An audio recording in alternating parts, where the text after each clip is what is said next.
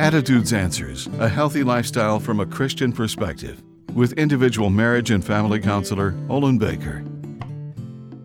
Everyone seeks power, including children, who will take control if allowed to do so. Power is not always defined by physical strengths or aggression. There is power in silence, notably when the impulse to speak is overwhelming.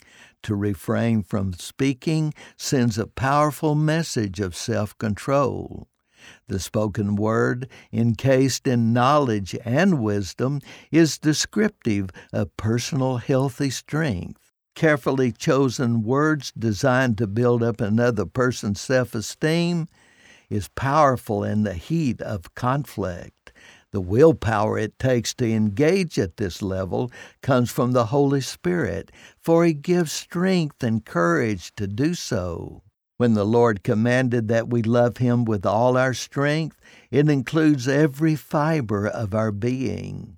Even when trouble surrounds us and the strength to press onward fades, the Lord God will renew your strength.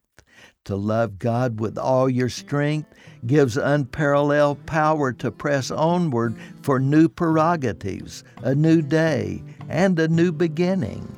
I'm Olin Baker. Attitudes Answers, with individual marriage and family counselor Olin Baker, is focusing on the series Building Bridges.